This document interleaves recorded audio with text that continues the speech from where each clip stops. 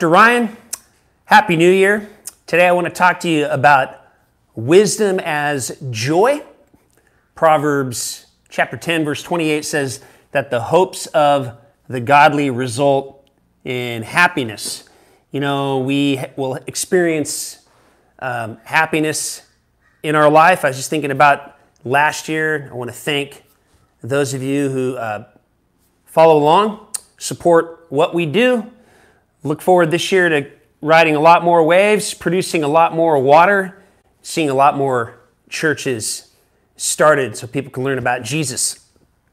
Now, what are we talking about when we talk about the word happiness? So much of our understanding of this is situational.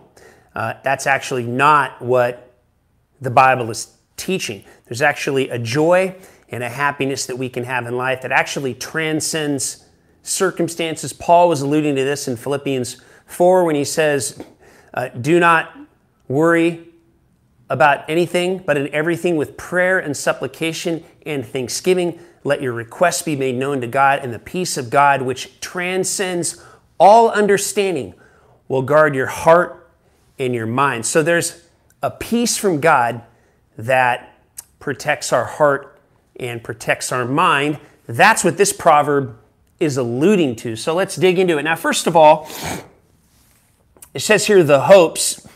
So this word here, Hebrew, has to do with expectations and results. So of course we have expectations in life. That's how you accomplish things. That's how you accomplish your goals. You have a vision, you create a set of expectations in your mind, and then you exercise discipline and wisdom in order to accomplish the goals that you have.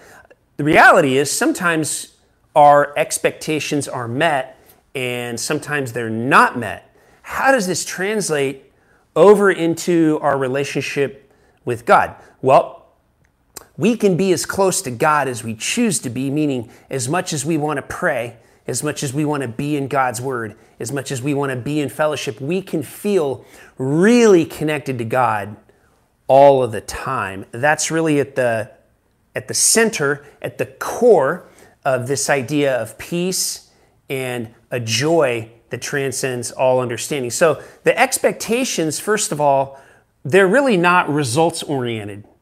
In fact, you're in for a lot of disappointment in life if you attach your happiness and your peace with results.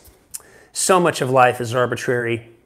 We don't control who our parents were, where we were born, the time that we were born, the country necessarily that we live in. So much of our life is out of our control. So we really want to align our expectations and the results that we have in life, not so much in terms of outcomes, but in every situation in our life, we can experience joy and we can experience peace. And so it says that the hopes of the godly, so these mean those who were vindicated by God. Did you know that Jesus is the one who vindicates us? In fact, you may feel disconnected or far from God right now. You can just say, Jesus, come and fill my heart right now in my mind. And He will, and you'll feel a peace. You'll feel your anxiety go away. God will literally meet you right where you are right now. That's the good news of Jesus, is He can help you right now. Just say, Jesus, help me, and He'll help you. Okay, so that's what it means to be vindicated by God. It's through Jesus. So when we let go of our expectations, when we let go of our results, when we trust in God, then we start to experience the highest form of life, and that's joy. Now, joy is not based on our accomplishments, our expectations, or our results. It's a peace, it's a moment-by-moment peace and thankfulness that we have in our life. You know, Paul alludes to this in Thessalonians. He says, be thankful always. You know, thankfulness and gratitude increase our joy.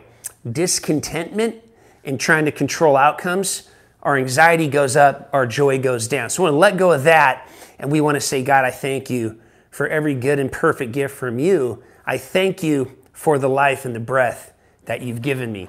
And then lastly, you'll have glad results.